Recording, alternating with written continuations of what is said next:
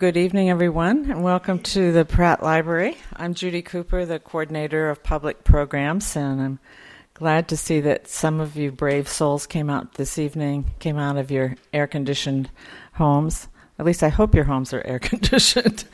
And it's pretty comfortable here. Kesey, you can come up here and sit in the hot seat. We're really pleased to welcome Kesey Lehman.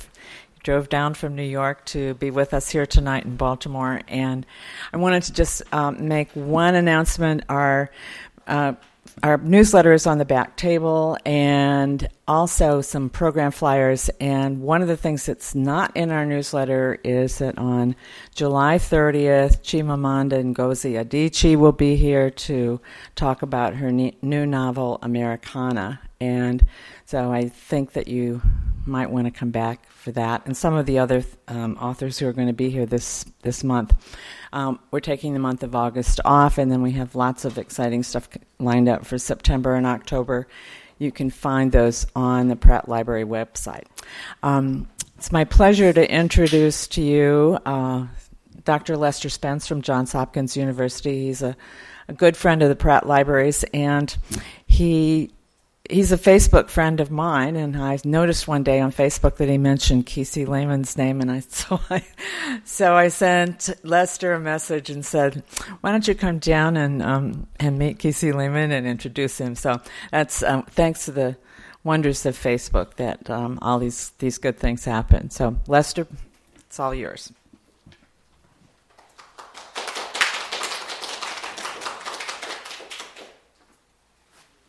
I want to thank Judy for asking me. What she didn't say is it took about 30 seconds. As soon as she sent it, it was like 30 seconds. I'm like, okay, I'm on that.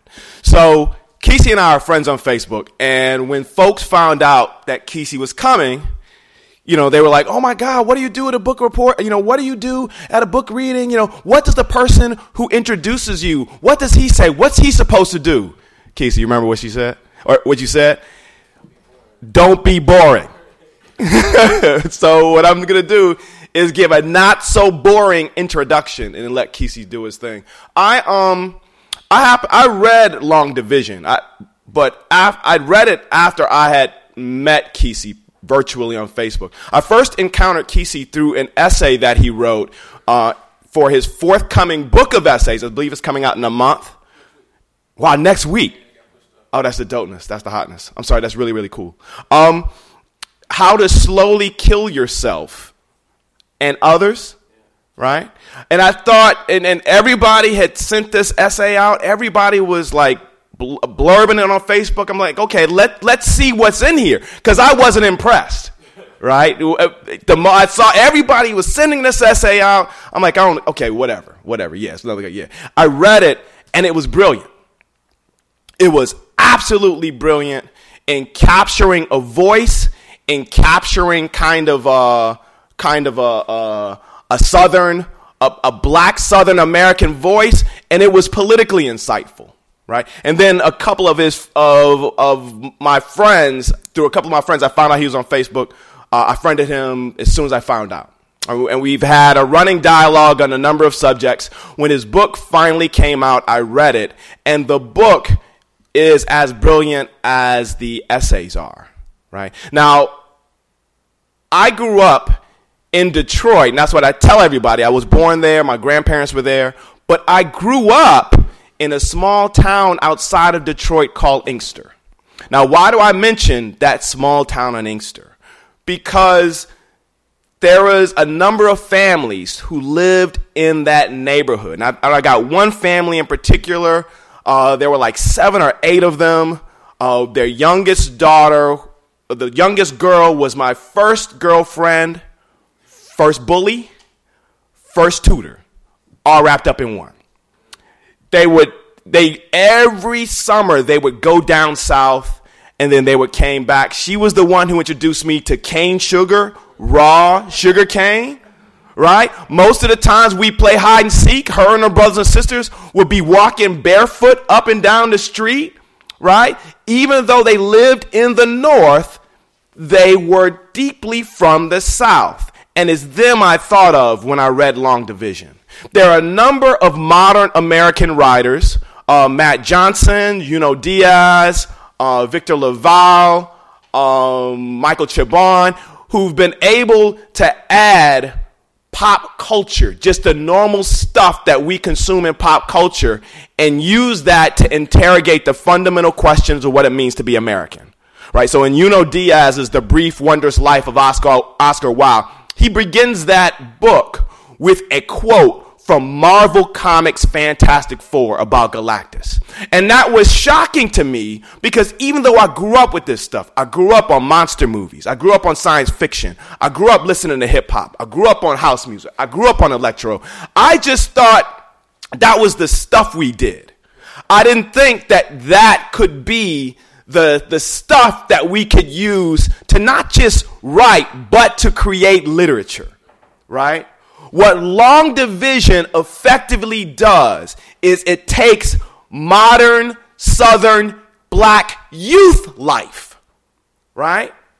Youth like Trayvon, and uses that life to tell a story, not just what it means to be black and young growing up in the South, whether it's now or in the 80s or in the 60s. It's what it means to be human, what it means to be an American, right?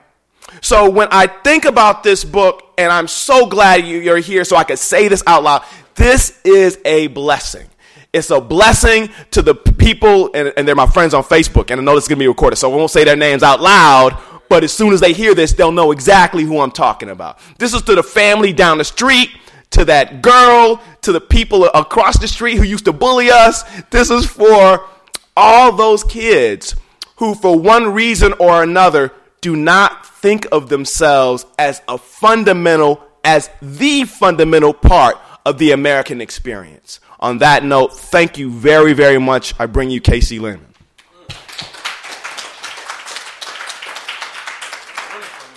That was great. Wow. Woo. Downhill from here. I want to thank Lester for introducing me.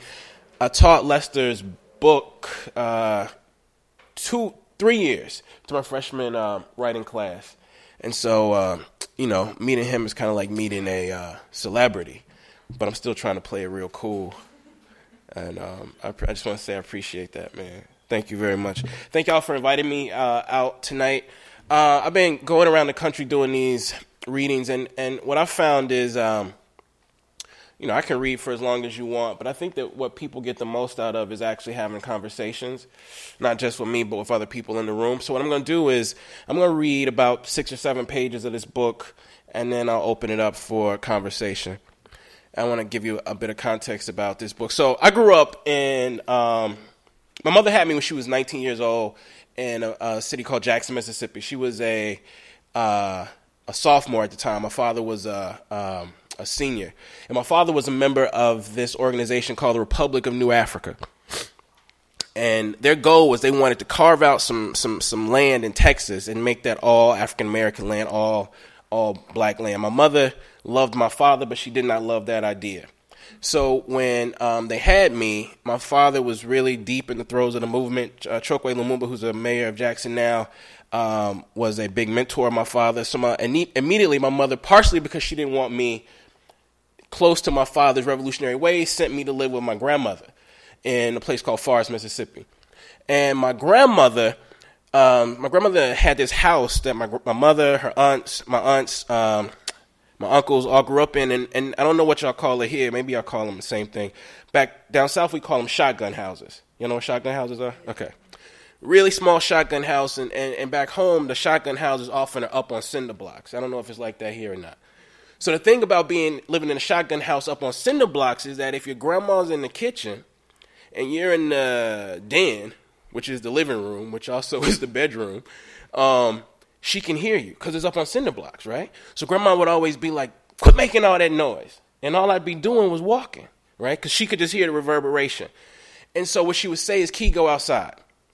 So I go outside, but she'd also tell me go outside and don't come back smelling like the outside. So for me, as a kid, I was like, what?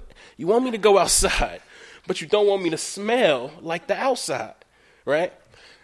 Didn't work. So I would go, and what she really meant was like, don't go into like, don't come back musty or don't come back smelling like China berry trees and all of that. But anyway, so we go outside, we go across the street often into these woods, and a few of my friends and we convinced ourselves that this hole in the ground in the woods, we convinced ourselves that there were like 4 or 5 other kids living in this hole.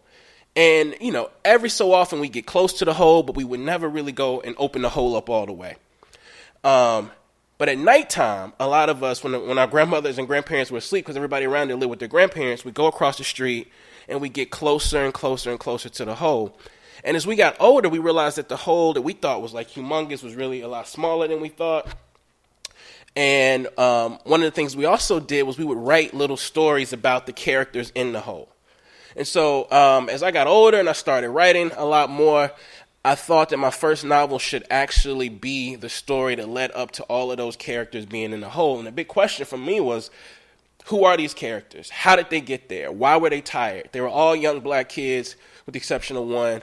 And they were really tired. I could see their eyes, but I didn't know how they got there. And so Long Division, and among other things, is an exploration of how these characters got to this hole in the ground, which ultimately is a time portal, or so we think. Okay, so I'm just going to read a few pages of the book. And the book starts with the city character, who's our protagonist in the first part. He's in a contest. The contest is called Can You Use That Word in a Sentence? It's like a riff on a spelling bee. And he's participating with this other guy named Lavander Peeler. City loses in the first round. He snaps. His snap goes viral. He becomes this overnight internet sensation. But he's also sent to stay with his grandmother in rural post-Katrina, Mississippi, as in some way a punishment and an education for what he's done. So what I'm going to read is the first few pages of City moving from Jackson to Malahatchie, Mississippi, and he's encountering his grandmother's encounter with racism. Okay? He's encountering his grandmother's encounter with racism. All right? As soon as I stepped off the Greyhound bus in Malahatchie, Mississippi, Grandma hugged my neck, but I was straight zoned out. That Long Division book had me feeling weird. New weird. Like I was a character in a book or a video game, or someone was writing or controlling all the craziness around me. Grandma interrupted my new weird with, "My baby's still husky," and kissed me on both of my jaws. Then she grabbed my shoulders and took a step back. "You look so intelligent," she said. "I don't care what none of them folks say." Whenever I went down to Malahatchie, I always felt younger than I was. Mainly it was because Grandma had never really talked to me or treated me any different between the ages of 5 and 14. I had to trim the hedges, crack open walnuts, and get the okra out of the bottom of the deep freezer now, just like I did when I was 5 years old. I threw my stuff in the back of her Bonnieville and thought about all the ways, besides being the thickest grandma in central Mississippi, I would have bet my original wave brush that Grandma was probably the thickest, finest grandma in all of Mississippi, Alabama, Arkansas, and Louisiana. I'm not saying Grandma was perfect either, but even the annoying stuff about Grandma, like how she was completely swinging from the scrotum sack of the Lord, was, well, kind of thick. Grandma was probably 6 feet tall, and every part of her body and face was so thick that nothing looked thick. But her stuff was symmetrical, too. Sometimes you see folks with thick parts, but half of their body weight was all up in their ass, all up in their guts. Or one of their eyes was way bigger than the other one, or maybe there was too much distance between their eyes and maybe where their hairline started. For example, my mother had this rounded, thick, mushroom-style nose, and she looked like the early version of Wheezy on that Nick at Night show, The Jeffersons. Mama looked like Wheezy, but Mama's lips were kind of, well, I hate to talk about my own mama like this, but Mama had lips like the white folks on Jersey Shore. There was no thickness or pinkish brown hang to Mama's lips. You saw thin, poofy lines, and then you saw teeth. Snake lips, I call the fat beneath her nose. I still don't know how in the hell that happened to Mama since she came out of the vagina of someone as thick and perfect looking as Grandma. You wouldn't even know Grandma was 6 feet tall or the finest, thickest grandma in the region until you walked right up on her. Anyway, of all the different kinds of people in the world, Grandma was the last person I wanted to watch me act a fool at the contest. But I also knew, even though she couldn't say it, that she was one of the only people who would know what it was like to be up there on that stage and not know if there was a difference between being right and doing wrong. Grandma had a bag with 2 pork chop sandwiches in her hand, and her eyes were twitching like a hummingbird while she sat in the driver's seat. Them folks is just evil, Grandma said. She never mumbled or slurred her sentences, and her voice was always deep, heavier than cane syrup. Plain devilish. You hear me? Grandma thought the man who worked in the bus station restaurant hadn't given her enough change back on purpose.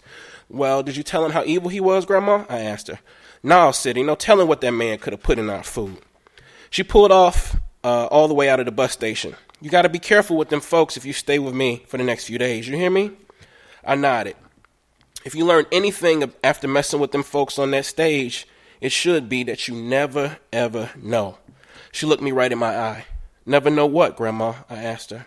How far they'll go to get you. Grandma told me that we had to stop by Walmart before we went home.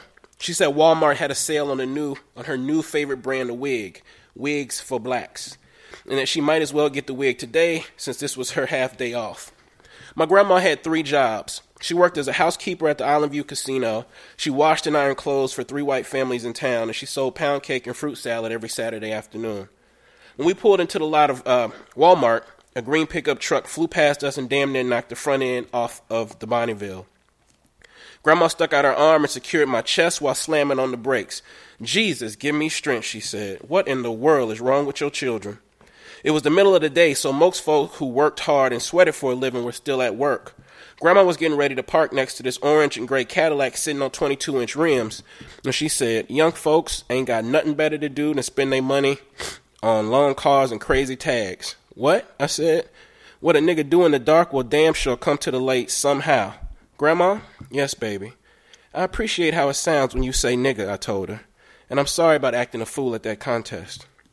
Shh, Grandma said and parked the car. And leave your brush in that car. Folks in here like to steal everything that they nailed down. The Mealahatchie Walmart was always packed. Always. I never had anything stolen the hundreds of times I've been in there, and folks always look so happy walking around, especially in the electronics section. I walked with Grandma to the wig section of the store, and this old white woman with wrinkly skin and a maroon scarf around her pudgy neck and her hair in a ball came up on us. The woman's name tag said Louise Elsington. She had gold for days draped around the outside of her scarf, and her fingers were the shiniest rings I'd ever seen in my life. She walked up on us kind of lightweight fast with one hand on her hip and the other hand on her chin. Hey, hello there, she said. We want y'all to know that today we've got a special on Wigs for Blacks brand. She pointed to the raggedy-looking wigs on the sale rack. We sure do. I could tell that the lady was from Jackson and had probably worked in the outside malls in Jackson before taking a job at the Mealahatchie Walmart. At the outside Jackson Mall, all the older white ladies with hairs and balls and penny loafers always said long O-sounding words like ow-sounding words. But in Mealahatchie, the long O-sounding words sounded like long O, no matter who said them. So, she said, if you buy one of those Gary Curl wigs, y'all get a free subscription to the new Ebony magazine. She trailed off and just looked at me. I tried to look away and then look back, but she was still watching. Y'all got a talkative little devil there, don't y'all? She said to Grandma. Were you the one doing all that talking on the internet yesterday? Yes, ma'am, Grandma said. My baby does love to talk, but don't pay him no attention. She patted me on the back. Now, how much did you say the Gary Curl wig was?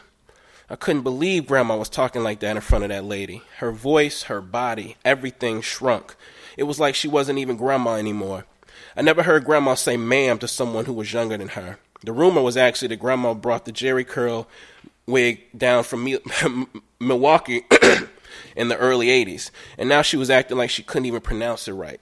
All because she was talking in front of some weird-looking white woman who couldn't even pronounce the long O in so and do.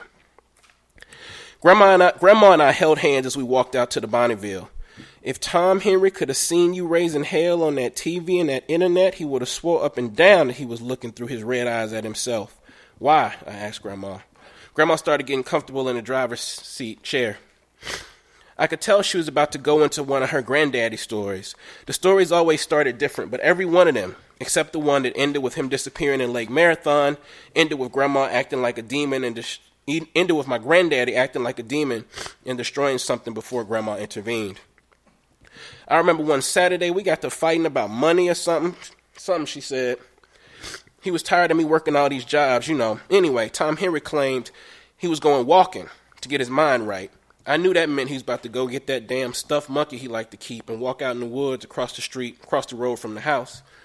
Anyway, when he was gone, his friends Cherry and Shank come over here looking for him to go fishing. All three of us, we sat out there on that porch, you know. Of course, I ain't tell Cherry and Shank he was over there in them woods with no fake monkey, so I just said he wasn't nowhere to be found. Soon as I said that, here come your granddaddy prancing out them woods with that fake monkey in his hand and one of them damn shitting grins on his face. Tom Henry walks up on the porch and tried to hide the monkey behind his back. Cherry say, "Tom, what the hell you doing holding an ugly-ass monkey, man? Running off in them woods. Ain't you done outgrown dolls and hide and seek?" Like I told you, I reckon your granddaddy react like a demon when somebody stands on his own porch and calls him crazy. So Tom Henry commenced to beat the clothes off of Cherry and Shank. I'm talking about off. You hear me? Grandma was laughing so hard and smiling ear to ear. And when the police came, Tom Henry was still beating both of them to the white meat until I calmed him down. He spent 2 nights in jail for that. Grandma got busy when it came to her sentences. With Grandma's at-home sentences, it was like there was no screen between her mind and your ears. You got all of her voice.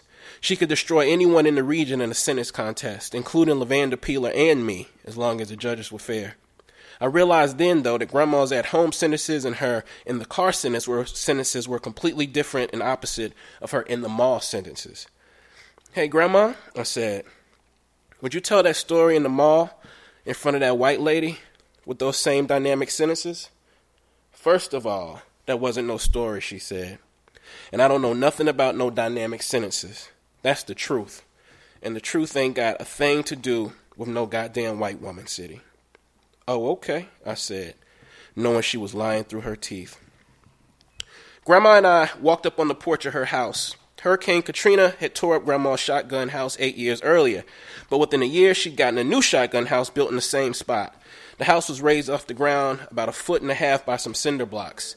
The porch led to the front door, which opened to the living room, and from there, depending on the angle you looked in the house, you could see through the bedroom, the dining room, and the kitchen. Grandma didn't have a hall either, like the houses on TV and in books. Grandma's house had a living room with the old floor model big screen TV, a glass table with some Bibles and photos, albums on it, a played-out stereo that only played Mahalia Jackson, and my Uncle Rail's sleeping bag right in the middle of the floor. Uncle Rail stayed with Grandma probably 4 times a week. Anyway, pictures of my family, the ones live and dead, were all over the living room. Walked 10 more feet, and there was a dining room with a plastic chandelier over a wooden table. On one side of the table were 2 big deep freezers full of dead animal parts and food from the garden. On the other side of the table was a washing machine and a basket filled with the white folks' clothes Grandma washed to make a little bit more money on the weekend. 15 more feet, there was a tiny kitchen. 4 more feet, and you were out the back door under a clothesline where there was a scary work shed I was never allowed to go in and a China berry tree. I kept looking at Rail's sleeping bag, wondering when he was coming home. I wanted to know what he thought of what I'd done at the contest the night before. I figured he was going to be the only person in my family who was actually proud of me. "Grandma, did you get wireless yet?" "Wireless? Wireless what?" "Internet." "Nah, we ain't got none of that mess, and you ain't gonna be hooking up no wireless to my TV either. It ain't got nothing to do with the TV," I told her. "It's so people can check their email. What does Uncle Rail do if he wants to check his email?" "He heads down the road to the library, like everyone else, I reckon." I wanted to push it more, but I didn't want Grandma getting mad at me. I know Meelahatchie was only a bus ride away, but it felt like a time warp. It always felt like it was behind whatever time we were in Jackson. But after Hurricane Katrina, it's like time went fast in reverse instead of just slowing down.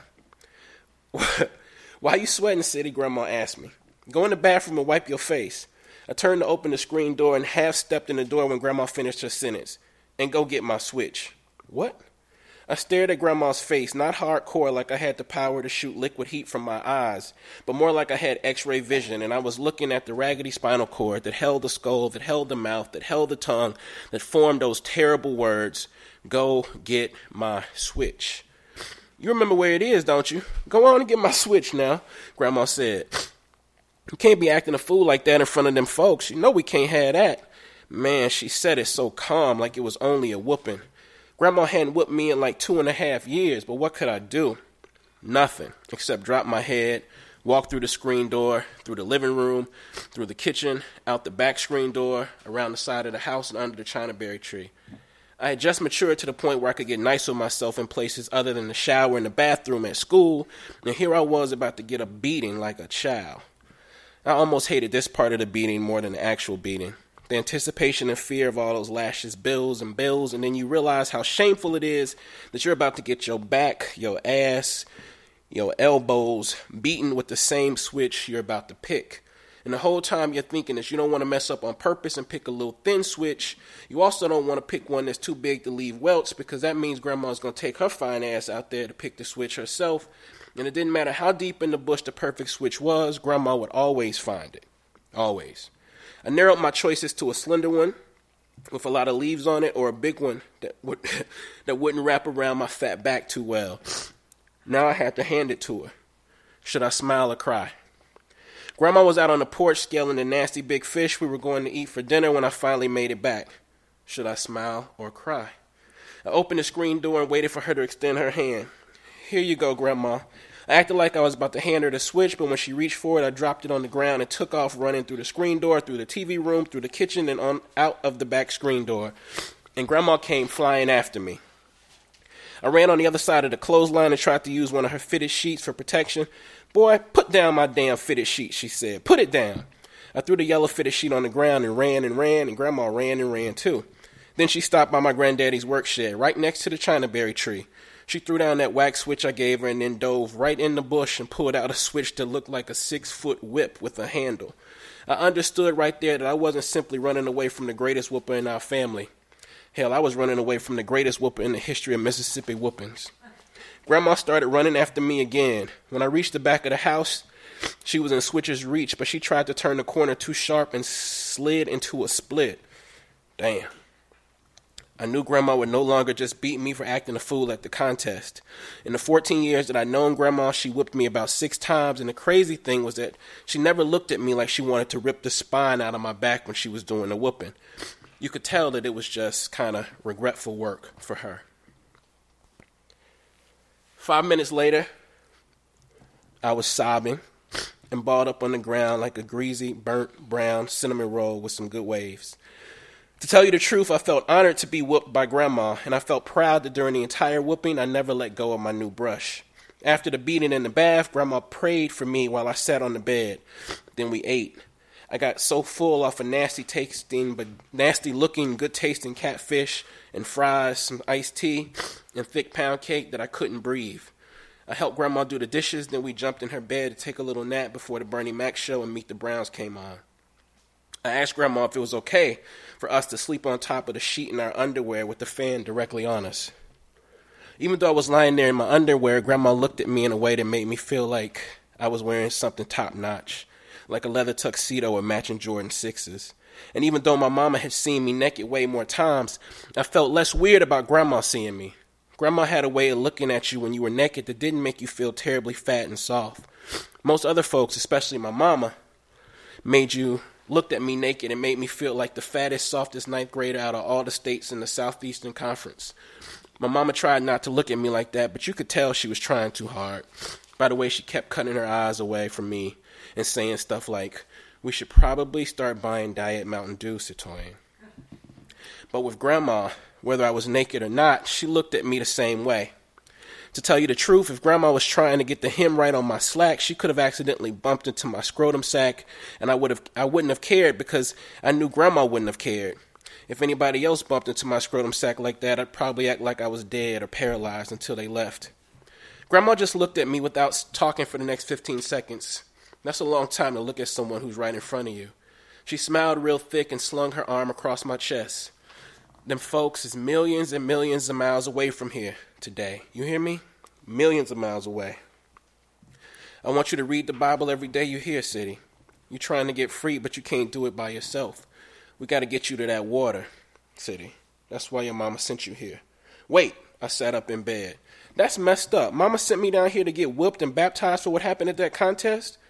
I waited for an answer, but the lids of Grandma's eyes slowly fell down. Her breathing got all heavy again, and about 6 seconds later, Grandma was asleep. Her thick arm still slung across my chest, protecting me from something she wanted me to believe was millions and millions of miles away. Thanks. Whew.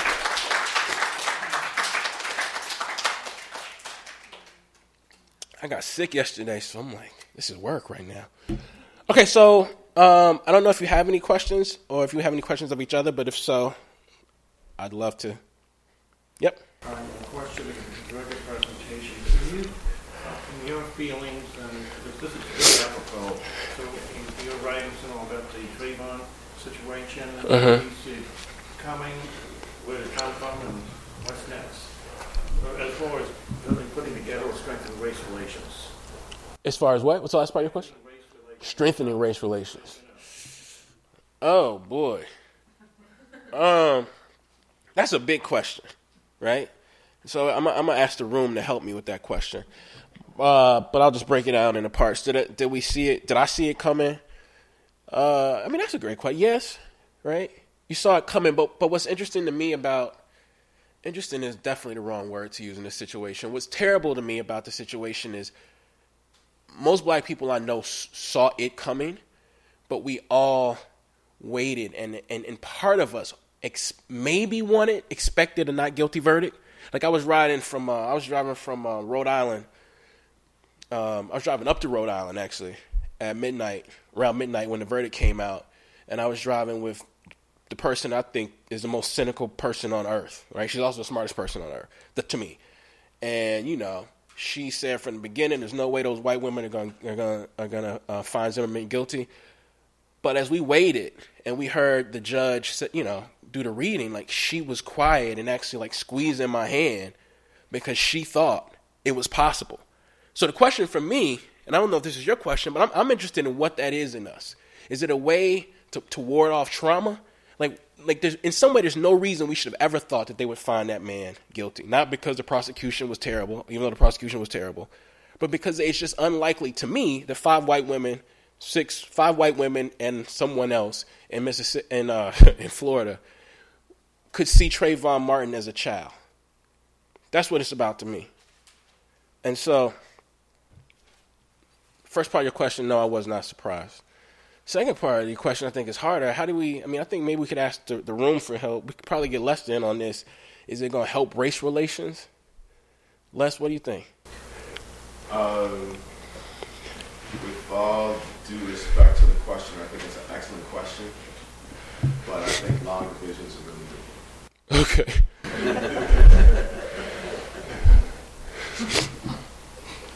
That's true. That's a good point. Yeah. Les is the OG, boy. That's how you do it. That's how you do it. I don't know, man.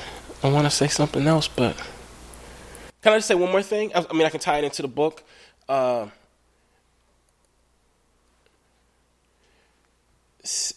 This city character, I think, is dealing with like what I call in my essay books like a crazy making nation. And what I think that our nation tends to do to everyone, and here I'm focusing on black boys, is that it encourages a kind of crazy making, and then it punishes you for being crazy. And it punishes you for not being crazy. And so if we can tie this at all into Trayvon, I think that what I'm trying to explore is what happens not just when you're dealing with the crazy making nation, but when you're dealing with grown people you respect, friends, and all these other people who have also been made, quote unquote, crazy by the nation. And we haven't honestly and actively asked that question of ourselves. So what we try to do is we try to change, right? Without honestly reckoning with who we are. That never, ever works. You can't change. You can't become less racist if you're not racist. You can't become less sexist if you're not sexist. Do you know what I'm saying? And so I think that one of the things that this book is trying to explore is what happens with these two or three narrators who in some form of fashion, I think are trying to push back against not just a crazy making nation, but a nation that wants you to lie. A nation that wants you to say, it's all good. It's going to be all right. When they're looking around and they're seeing people who aren't all right. And they don't feel all right. And at the end of the book, they end up in a hole. These young black kids end up in a hole with other people. And I think that's important because, you know, Ralph Ellison had his Invisible Man in a hole by himself. And I mean, probably one of the greatest books I've ever read. But I didn't like that he was there by himself. And so for me, I just think this crazy making nation makes people crazy, makes kids crazy. but I'm also trying to be like, what if? Like, what if there were other kids around you that understood in some form or fashion that this shit is crazy making? And what happens if they spent a lot of time together loving each other underneath the ground? I mean, that's an absurd proposition, but it's no more absurd than the makings of this nation, which are fucking absurd. Like, absurd. What happened to Trayvon Martin is absurd. What's happening today is absurd, right? There's a talking cat in my book. People who review my book have been like, I don't want to get what the talking cat is. But you get white men putting on sheets and fucking on top of their head? Like, that's absurd. That is absurd. Do you know what I'm saying? So, I just wanted to tie it into the question. I think, you know, that's my answer to that question. Thank you, Les. Any other comments or questions about this? Or for each other?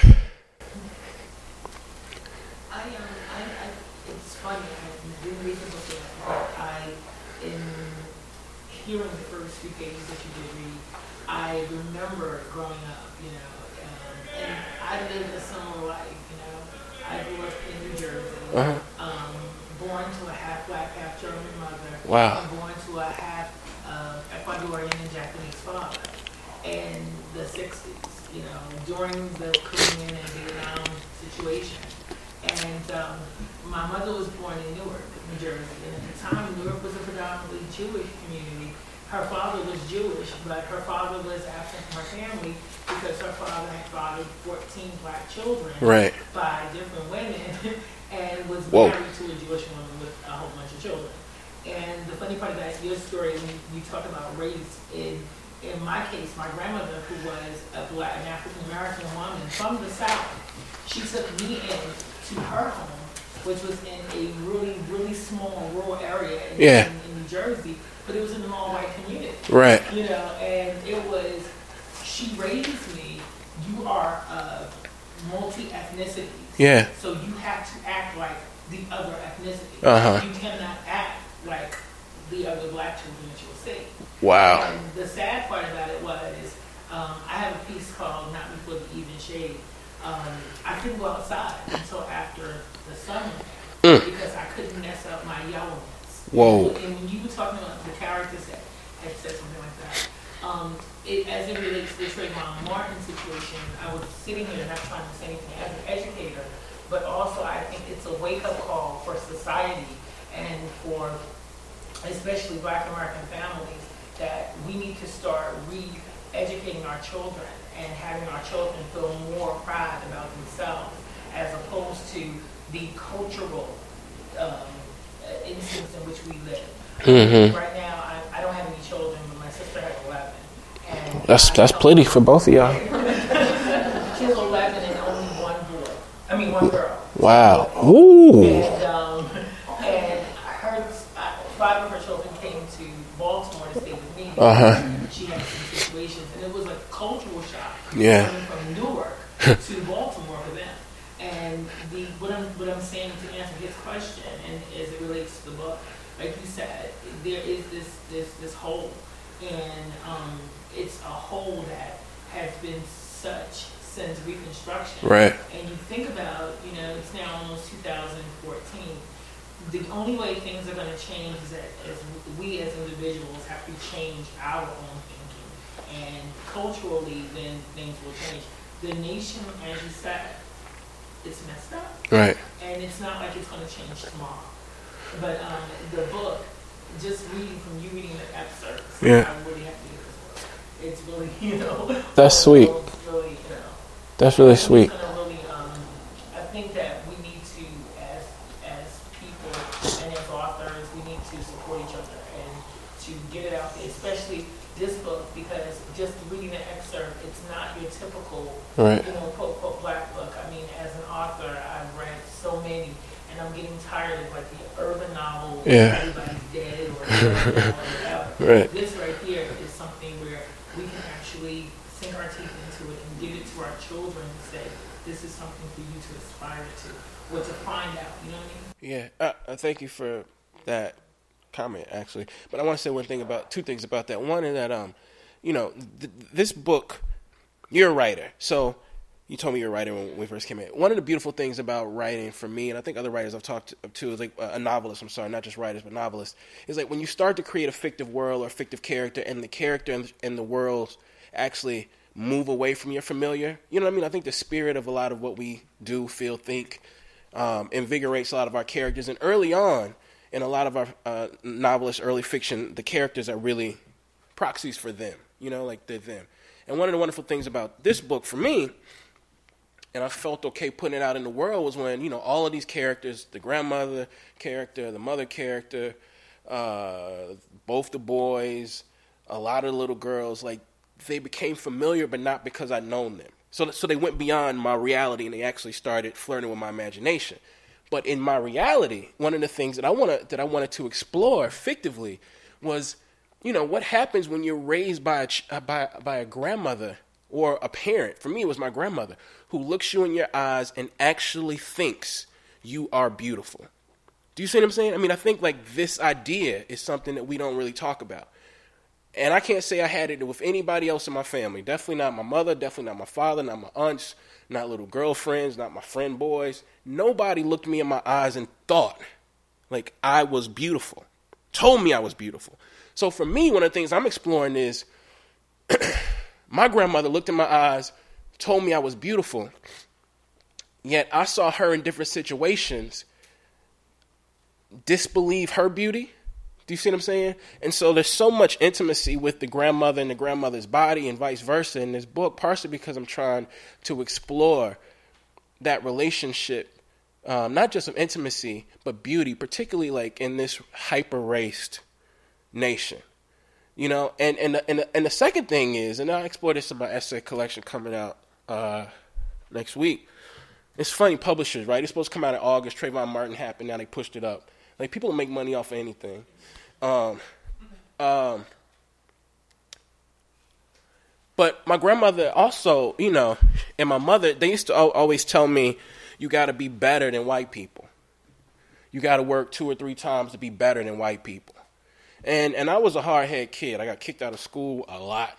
You know, I went to juvie. I was a bad kid. And but I didn't, you know, I didn't smoke, I didn't drink, I didn't sell drugs, I didn't do any of that kind of stuff, which a lot of my other friends did, but I just didn't listen. And one of the things I refused to listen to was this idea that you got to be better than white people. And so what I'm trying to explore in this book is, this grandmother character who I describe as like thick, wonderful, massive, mammoth. And then here she is talking to some white woman who can't even fucking pronounce English. And she's making herself small. That's crazy. Again, this is part of the crazy makingness of this nation. Do you understand what I'm saying? And so for me, I'm really interested in this essay book and in this book about what happens when you focus and place whiteness as the normative center from which you really create excellence. And as a professional, like I can't do it. I can't compare myself to some mediocre white dude, because I'm just going to be a little bit better than mediocre.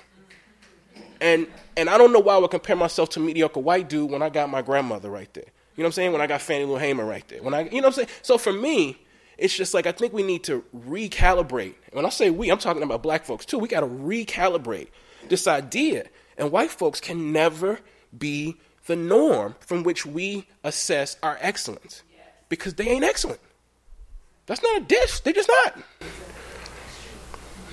I was going to say that to answer the gentleman here, as long as we have cases, sons of mothers who have to fight for their sons' innocence, right, we're going to continue to have problems.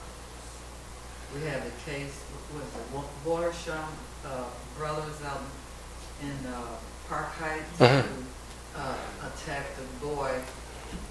He was a schoolboy, maybe around 14 or something.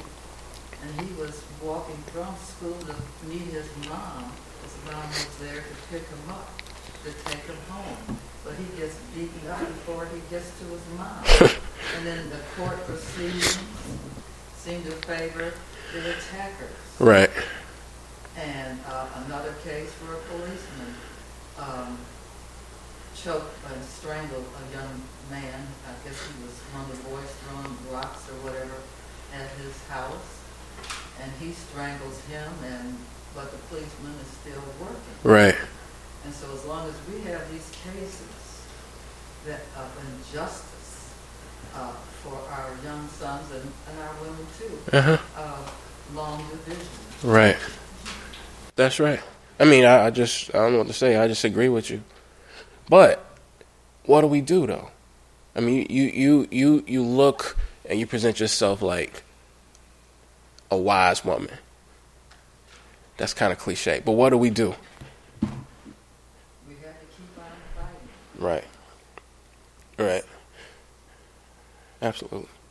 When I was growing up, I read James Baldwin. Yeah. Who's the James Baldwin of today?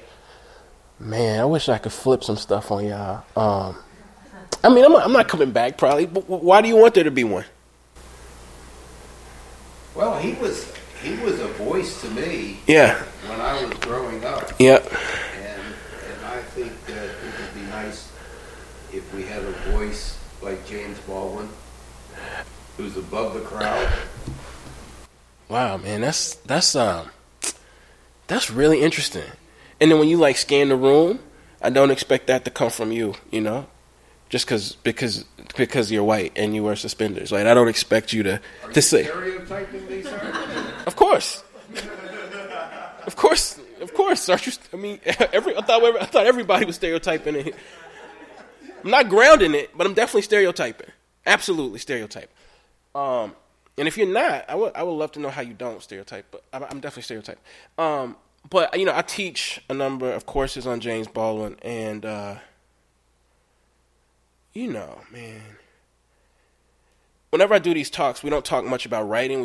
People always want to talk about cultural stuff, but just on the sentence level, I never read a writer, with the exception of Toni Morrison, whose sentences could find you. Like the sentences could like find me, and even though I wanted to like scoot away and be like, nah, you're not really talking about me, like the sentences found you. Octavia Butler, I feel like the form found me. But for Morrison and Baldwin, the sentences found me. And so when we say, do we need another James Baldwin? I wasn't alive then, so I don't know how. I mean, you know, I've read a lot of biographies about Baldwin, and like most figures who die, it seems like we mythologize them in their death. Because when you read a lot of work, when you read a lot of biographies, and you read a lot of lost letters, it didn't seem like the nation really appreciated or loved him when he was alive. But I think we need millions of James Baldwins. And we need to accept that James Baldwin wanted to and tried to kill himself a number of times, right? That's really important too. And actually, James Baldwin, who spent his career the majority of his career telling white readers, you know, you need to divest yourself of whiteness, by the end of his career, he was regretful about that. He was like, why did I spend my whole life trying to get these people to be better? It's not going to work. I'm not saying that's what I feel right now. And Lord knows, I hope I don't get to that point. But James Baldwin, that's what I'm trying to say. The greatest, in my mind, sentence writer in American history, at the end of his career was like, I wish I would not have spent so much time trying to convince these people to divest themselves of whiteness. And so, for me, if we want to be James Baldwin, I just think I think we need millions of James Baldwin, is all I want to say. Because one of the things he was really dedicated to was examination. You know, there's all these wonderful quotes, that unexamined life isn't worth living, and all this other kind of stuff, right? Love must be tough. Love just can't love. We must be sensual, from the act of making love to the act of breaking bread. Like all of these things, we all need to get the best of James Baldwin. But the sad part is when we look at James Baldwin, we're gonna see that the world, the nation, ate him up too. So that's what I'm saying. Like it's I'm not even one of these cynical dudes, but like the nation ate him up. So I don't know what we do. But I do believe we need a lot of James Baldwin with less alcohol problems, because he was also an alcoholic. He also related. So anyone who is gay and alcoholic cannot be all bad. That might be true. I never met a bad gay alcoholic. I haven't. That's a good point. Like my friends who are gay and alcoholics, like they're kind of like some of the best alcoholic people to be around. I'm with you on that. Yeah. I have two questions. So those that haven't read the book yet, it covers there's a time travel element and it covers 3 different periods. The modern day, like 2013, 1985, and then like 1965, 1964, something like that. Yeah, right before Freedom Summer. Yeah, so the 65 period, so the first question is the research question. It's not that hard to get stuff for the present, not that hard to get stuff for that 60s period. But that 85 period, I'd like to know, what you had to do to get the even. So I remember what types of clothes I was wearing. Like right. The thing, I didn't wear them because I get jacked. Right. I wear patent leather Adidas, right. Marilyn suits, yeah. that type of stuff. Where you had to go to get the accent to get what people were doing. And then the second question is more of a good question. Resilience question. That's a because good you question. got a lot of pushback about the content right. of the book. And you maintain, to the extent that the book isn't perfect, it's not because you compromise your integrity. Right. You just have to make technical decisions. Right. I'd like you to talk about that. All right. So that's super good question. So the first question is, I'll just go back. It was easier to do the research for 64, partially because when I went back and talked to a lot of people in Mississippi and actually had to do a lot of research, and I'm not from the coast, so I had to go and do coastal research, and I had to do a lot of research about the history of the Klan's terrorization of Jewish Americans in Mississippi, which is something I had no idea about. So I had to interview a number of Jewish families about that particularly, and I got some useful stuff from them. My mother's a political scientist. My mother, again, she had me. She was a sophomore at Jackson State. She went back to teach at Jackson State, and she was a political scientist. So the whole, growing up, our house was filled with books. She's one of those mothers where you have to read before you do anything. You can't even piss before you read a book. You got to write an essay about it. And so, I read. And she's interesting, too, because she wouldn't let me read black books. She made me read, quote-unquote, classic books before I could read the black books. And I don't think that was a good idea. But in terms of, the research for the 80s, this is going to sound so bad, man.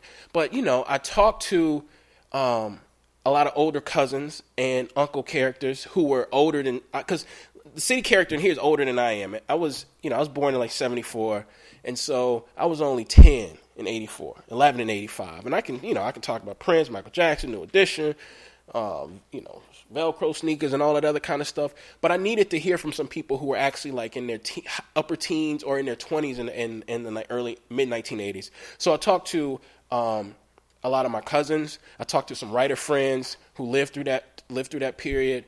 And I wanted to know what about the language was specific to 1985 as opposed to the clothes. Because when you talk to people about 85, they're going to talk about music and clothes. That's the first thing most people are going to bring up. But I wanted to talk to some writers who lived through that time and talked about Mississippi writers who talked about the importance of language at that time. So there's some writers like Jerry Ward. My mother had the letters of Margaret Walker Alexander, who was Richard Wright's autobiographer. I looked at a lot of those to see how she was writing in the 1980s. And, it's just like with any sort of book. All of this kind of stuff doesn't end up in the book, but it's all the kind of work that you have to do, right? And I still don't think I got it right. And nobody ever asked that question. They always ask about the 60s question. The other question is, I guess was kind of alluded to earlier. And I sold this book initially when I was really young.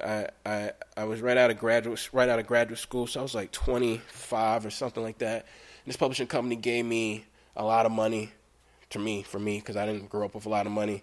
They gave me a lot of money, and I didn't understand publishing at that point. I thought if you buy a book, you must love the book. I was ready to edit because I'm like a voracious reviser. I was ready to do edits, but the editor kept putting off the edits, and I'm like, man, we got a release date in 2006, February. It's December 2005. You haven't talked to me yet about this book. I know we got to do something to it, right? So long story short, I finally got in touch with the editor. The editor told me she was moving from this press, which was at that time the most lucrative African-American imprint in the country. She was moving from there to Penguin. And a new editor came in, told me she believed in my book. She wanted to make sure I wanted to stay with her. The editor who left and went to Penguin called me, said there was some mess that happened at this other press. I want to know if you're willing to bring your book over here to me. And you know how it works. Like, I was like, really? She's like, I can give you more money for one book than the 2-book deal. I had a 2-book deal at this other place. And I was like, you can give me more money for one book? And she's like, yeah, you're going to want that. So she's like, but first thing you got to do is you got to get out of your deal. So I got out of the deal, which was a bad mistake, right? But I was young, stupid, no money, believing whatever the fuck people say. I got out of the deal. And so I got out of the deal, and then I called. I'm like, you know, blah, blah, blah. I'm out. What's up? And she's like, well, there's this agent I think you should get in contact with, and then we can work out the details. Because I had another agent before, but I fired him. And I'm like, wait a minute. You didn't tell me that I was going to have to get out of my deal and get an agent of your picking. That's also not, you never want to get an agent that your publisher tells you to get. Then they're probably not going to have your best interest at heart. Anyway. So I left there. I waited months and months and months later. This new agent signed this terrible deal with Penguin, and this book that I just read to you, the editor was like, we needed to move it down from 260 pages to like 150 pages. I was like, man, I love to revise, but that's a lot, you know?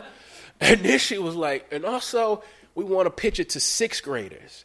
And I said, 6th grade? You know, but I'm a writer, so when I hear, it's like Daredevils, you know, when you're like, I want you to turn 5 flips in a row and land on your elbow. You know, when you hear stuff like that, you want to try it because you're a writer. So, but then she was like, I want you to try to write it to 6th graders. So that was my friend. I'm like, wait a minute, 6th graders? Like this book?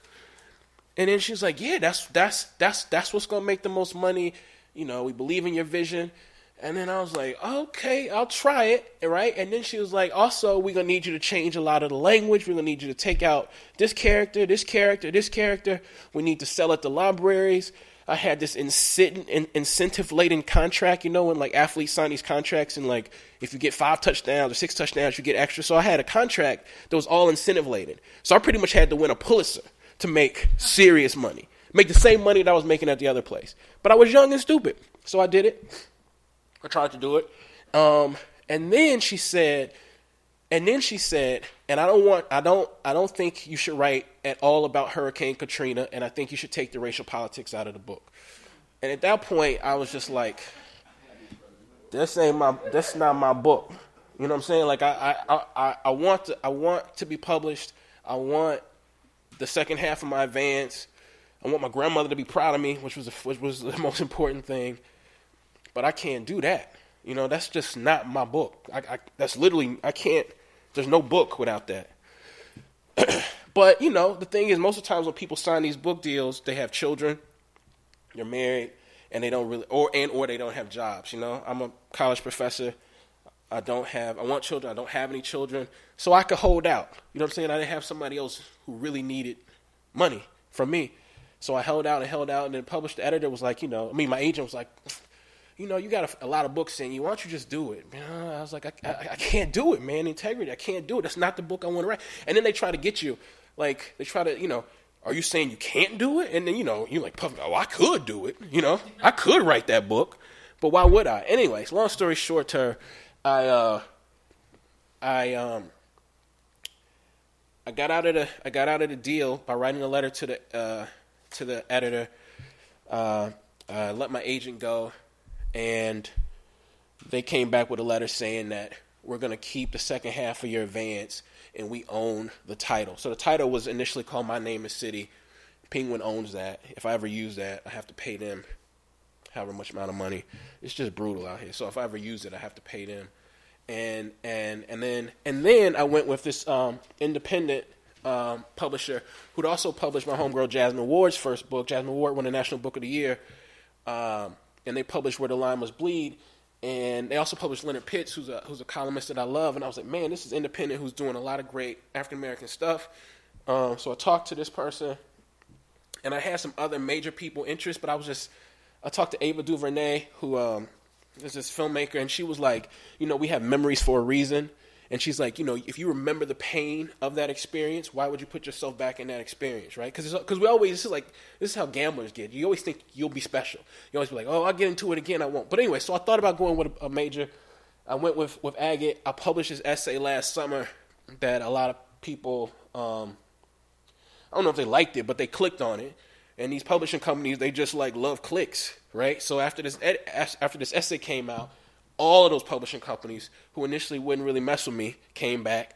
All the biggest agents in New York sent me emails and called me, let's meet, let's do this, let's do that, because they saw the clicks. They believe clicks could translate into dollars. So I had to decide if I go with a major again and take a lot of money up front, or if I stay with this independent. And again, I'm not made for, I remember what it felt like. And so I stayed with the independent and published a book with both of my books with Agate. So that's a long-winded way of saying that it I think it ended up okay. But I made myself sick over the stress. That's the part I didn't talk about. I made myself really sick over the stress. And it's weird because you just don't think your people are going to be proud of you. It's like weird. I don't know how to. It's like, that's what I'm saying. It's so strange. I just thought my grandmother really needed to see this book, and I thought my mother really wanted me to come out with penguins. I was torn, and my mother doesn't even, she don't know what penguin is. You know what I mean? It's just like people just do crazy things to themselves. I think. Well, I do, but it worked out. The book has been getting a lot of critical acclaim, and we're selling more books than we thought we would sell. And if I want to go to publish with Random House next week, I can. I'm not. And it's all good so far. Yeah. So you mentioned Octavia Butler's form, and so I'm really interested in how she influences your work. Yeah. How she affects you in general. Oh, goodness. I love that question. So that's a great writer question, because the kind of writer, people, besides being a black writer, people would call me a literary fiction writer, right? They have all these names for writers. I'm a literary fiction writer. Literary fiction doesn't sell. So when this woman back here who just left was talking about urban lit, urban lit titles sell a lot. Literary fiction just doesn't sell, whether it's black, white, or whatever. And urban fiction and horror and time, and fantasy, all of that is tossed under the rubric or the genre of genre. It's called genre fiction. I'm not one of these writers who thinks genre fiction is bad. I don't think the urban lit fiction is necessarily bad. I think there's varying degrees. There's some really bad urban lit and there's some great urban lit. What I love about Octavia Butler is that she was able to write snugly, I feel like snugly at home in the science fiction genre, and literally force the genre to submit to her questions. Do you understand what I'm saying? The genre, the point about genres is they're not supposed to bend, right? That's what we call them, the genre. And if they bend too much, people are like, oh, it's not that anymore. So she took a genre that necessarily I think is a wonderful genre, but it wasn't supposed to bend that way, and she bent it to ask massive questions, I think, about human nature, definitely Americanness, and black Americanness particularly. And for someone like me, who, in my fiction, I'm so obsessed with the what if, so obsessed with the what if and how that ties into gender and racial specificity and whatnot. That's the only model. I ain't gonna front. That's the only model for in terms of shape, right? I think, as I said earlier, I think Morrison is doing some things with sentences that I just magic. Baldwin is doing some things with sentences that are just magic. But in terms of form, and people diss Octavia Butler because if you look at the criticism of her back in the day, people were saying she wasn't doing it right. Whatever, I feel like she was doing it right, and people in that genre didn't necessarily even accept her, right? And then the black writers, quote unquote, the black lit writers didn't accept her either. So she just bent. She made her art bend, and it was Kindred and Parable of the Sword were the first novels that I read by anybody that I was just damn. I read, and I spent my whole life, I had to read, but I never finished a book, and I was and the damn for me was you could do that? You could do that? You know what I'm saying? I didn't know you could do that. I know you could talk about us, but I didn't know you could talk about us in that form. And so, you know, you see people doing this a lot in music too, but like we don't see it much in lit. So for me, she just showed me what was possible. And so again, to go back to the other story, when I wanted to do a time travel element in this book initially, in this metafictive way, so it's a book within a book, the first thing that the editor said was like, black people aren't going to want to read that. Black people aren't going to want to read a book within a book where the book within the book people go back. You know, this is not, you don't have the David Foster Wallace crowd. That's what the people told me. That's what they told me. You ain't got that crowd. You don't got people like, they were like, this is a hard, and even my editor now, who I adore, was like, that's going to be a hard book to read, right? He's like, I get all the things you're doing, but people aren't going to get it till years later, if they get it at all. So, you know, I got a job. Okay, I'm going to try. You know what I'm saying? That's how I feel. But so that's the way and what I love now is that you have like this newer community of writers, and it's primarily black women who will not let not just Octavia Butler's work die, they won't let Octavia Butler's life die, because she's the rare black writer whose work like really kind of overshadowed her life. So we don't, you know, people don't really know much about her life. But now, you know, I got a lot of friends who are really trying to bring back, you know, do documentaries, write biographies, and just really push. And so, you know, like, I think writers, just like most people, are stupid. And when I wrote this book, you know, in my mind, I hoped Octavia Butler could finish it, and she would be like, that's okay. You know what I'm saying? Like, that's all I would want her to do. That's all right there. That's okay. She didn't have to be like, good, it's brilliant, blah, blah, blah. I think that's pretty good, you know? So for me, she's in terms of form, she's the one. Any other questions or comments? Oh, sorry, you had one more. One more. I actually have a follow-up. Okay. So you mentioned repeatedly this idea of what if. Yeah. So what is your what if for long division? So there are a number of what ifs, but from the primary what if that I started the book is like, you know, what if there were 4 or 5 black kids stuck in a hole in central Mississippi? Like, what, and they were tired. What if they were? What if they decided to get there? Okay, so if the what if there, like, how do you get them there? Right? Like, what if? There's a lot of what if. The second what if for me is, what if in this virtual world, a black boy becomes like this internet sensation, but he's not around to experience it? Do you see what I'm saying? What if? Well, so then you have to be like, well, why is he around and not experience it? Well, you have to send him somewhere for where you have to take away his cell phone. You have to send him somewhere for where the internet and technology aren't like mad pervasive, right? So that's the second what if. Another what if is like, you know, what if there's a hole in the ground that can send you to 3 different places, 1965, 1964, 1985, and 2013. What if there's a hole in the ground and there was this boy who's in love with this girl actually followed her in the hole? Like, what if that happened? You know, those are the big what ifs. The smaller, the kind of minute what ifs that only I care about are like, you know, what if one city is right in the other city? You know, that's kind of stuff very few people talk about with this book. But what if, you know, which city is writing which city is kind of like writerly what if that I'm interested in. You sound like a writer. Yeah? Maybe? Okay. Okay. Oh. Nope. Yeah, I think we should leave some time for conversation and video and signing. And so let's say another Baltimore thank you. Baltimore thank you.